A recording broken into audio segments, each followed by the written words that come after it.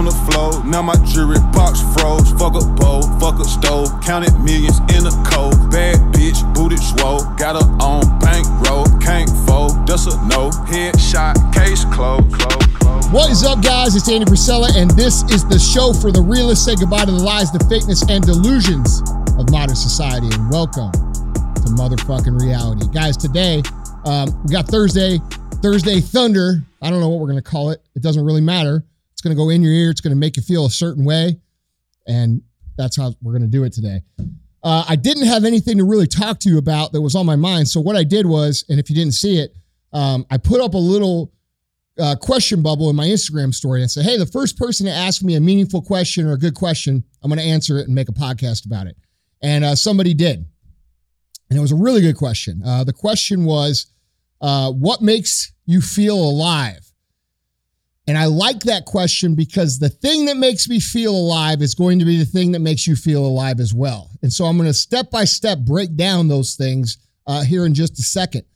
But I did get one semi-negative question that I do want to address up front. And somebody typed in there, why do you demean people on your show? And, you know, I feel like that person was actually asking the question. They weren't trying to be rude. So I would like to address it. For those of you that follow me, you understand I'm not everybody's cup of tea, and I'm cool with that. There's certain kinds of people that respond certain ways. There's people who respond to things that, you know, make them feel good in the moment. I personally have never responded to those things. I personally don't think those things actually change people. And I think, in my opinion, and that I have a pretty good one because I live in this space, that most people that work for that positive or think they respond to that positivity aren't actually responding to it. They feel like they like it because it makes them feel good for a few minutes. Or a few seconds if they're scrolling, right? They read something nice and say, oh yeah, that's nice. And they click the button and they feel good. And I understand that that's what you think is motivation. And that's what you think personal development is. But that's not what personal development is.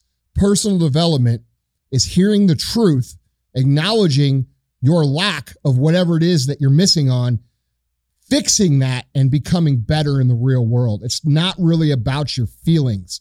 So when you hear me, and I very rarely explain this because if you listen to me enough, you'll grasp it.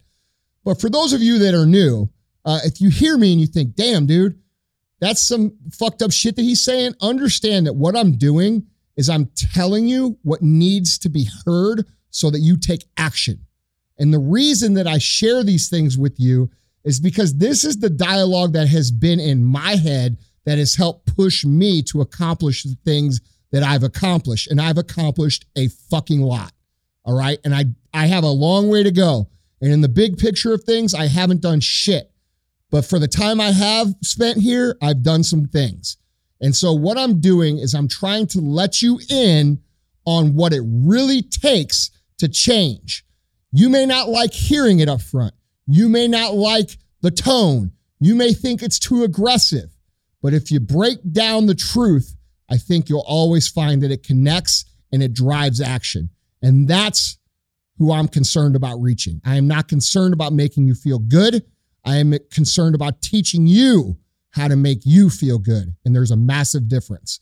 Now, with the show and the question that I was asked, what makes you feel alive? I have 3 key things that I talk about that create happiness and fulfillment. All right. And I'm going to talk to you about these things very quickly.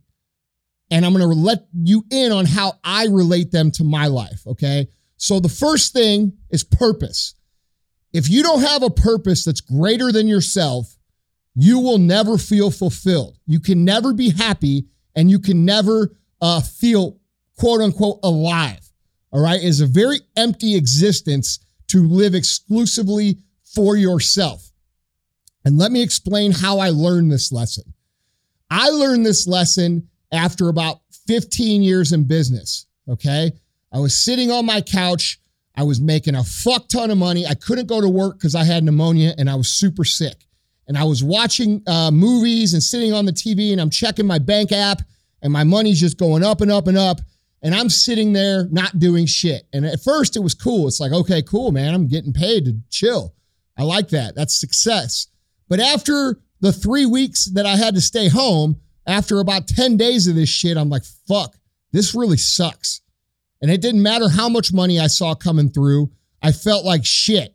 And a realization came to me. And the realization was, and it clicked for me all at once. It was like, damn, well, this is why rich people kill themselves. And I figured out real quick that the money wasn't anything to do with the purpose. And I realigned my purpose 100% onto my own staff and onto my own customers and onto everybody that I had responsibility to look out for. And when I flipped my purpose from making sure that my life was taken care of to making sure that their lives were better and taken care of, okay? And for my employees, this means careers. It means skill development. It means personally improving their physical health, their mental health, all of these things. For my customers, it's the same thing. We do these in all different ways, all right? But having that purpose that was bigger than myself made me feel like I had a reason or a mission to be here, and you cannot feel alive or fulfill without a purpose, all right? A lot of you are making the freedom of this country your purpose right now. That's an amazing thing, and you feel more excited and more alive than you felt in a long time, and you might be a little bit scared and a little bit nervous, but you know that what you're doing is important, so it makes you feel alive, all right? So purpose is the first step on that. The second step to me feeling alive was discipline, all right? When I discovered how important discipline was to happiness, was basically when I put all the little moving pieces together over 20 years. And that program is called 75 Hard. You guys might have heard of it. But what it is I figured out that if I was in total control of my environment, and for me, and I know it's different for everybody, but for me, my environment typically that I didn't control had to do with my eating and my training and my alcohol, okay? If you stuck a beer in my face, I was drinking it. If you stuck a pizza in my face, I was eating it. And I didn't have control. I didn't have enough control to go to a restaurant and look at a menu and order things that were healthy for me. And dude, and I know for a lot of you listening right now, you still don't have that control. Like when you start looking at the menu, you look at like, you know, you have the intention to order something that you're supposed to eat and you know that's good for you, but you start seeing, you know, the appetizers or the nachos or the things that sound great to you, and you start telling yourself a story. You start telling yourself, well, fuck it, man. You know, I'll work extra hard tomorrow to get this off, even though you know you shouldn't do it. Or you start telling yourself something like, well, you know, I'm here with my family and I don't get to spend very much time with my family, so I'm going to enjoy that. Motherfucker, what does you putting shit in your mouth have to do with enjoying time with your family? All right, let's be real. Okay, so we start telling ourselves all of these stories, and all of these stories lead to us compromising on our discipline, which erodes our confidence. It erodes our belief in ourselves. It erodes our power in this universe. All right? So once I figured out that I needed to control the things that I was actually in control of and look at that as a way of improving my discipline stock. So what I'm explaining here is every time I say no to that fucking beer, I'm like, yeah, dude, you didn't win beer. I fucking won. And as stupid as that sounds, it's like I'm talking shit to that beer. Like, fuck you, beer. Right? Like, that's how I look at it. And once I figured that out, and I knew that every time I started overcoming those challenges, I was building my discipline stock, just like a fucking John Madden football game where your speed goes from 90 to 91 to 97. I'm pumping my stock up in discipline. And once I figured out how to do that and what it actually meant to my life, I started to become more alive. All right. So discipline is the second part of feeling alive. And the third part of feeling alive, which is the most important part for any of us because it's so easy to lose sight of. The third part is gratitude. We had our Monday meeting here at First Form today. We had a couple gentlemen from our charity that we support here, Brace for Impact, who are from Haiti. These two men were actually, they're Haitians. They grew up in Haiti. One of them grew up in Haiti till he was 14 years old. Then he moved to the United States. And these are friends of mine, by the way. Moved to the United States, learned English, got a soccer scholarship, has built a career here in the United States, working for Brace for Impact, one of our favorite charities here at First Form, being an administrator for his community back in Haiti, doing things to create more opportunities for young men and young women that are coming from there, like he got to experience. And the other gentleman that was here, who was also from Haiti, he lives in Haiti. He actually is a doctor and the administrator of the hospital that this other gentleman's charity, Brace for Impact, built. Okay? And they were here talking about the simple things to our company that they had to do to survive. Both of these men had to be given up by their families in an orphanage in Haiti so that they could actually eat and get water. Their family couldn't provide it for them, so they had to give them up to even eat or have water to survive. All right? These men have now grown up with literally zero opportunity in front of them to become contributors, because they created the opportunities themselves as they went, to become contributors to their own cause and to help other men and women like him or other children become men and women like they have. Okay? And you want to talk about gratitude? All right?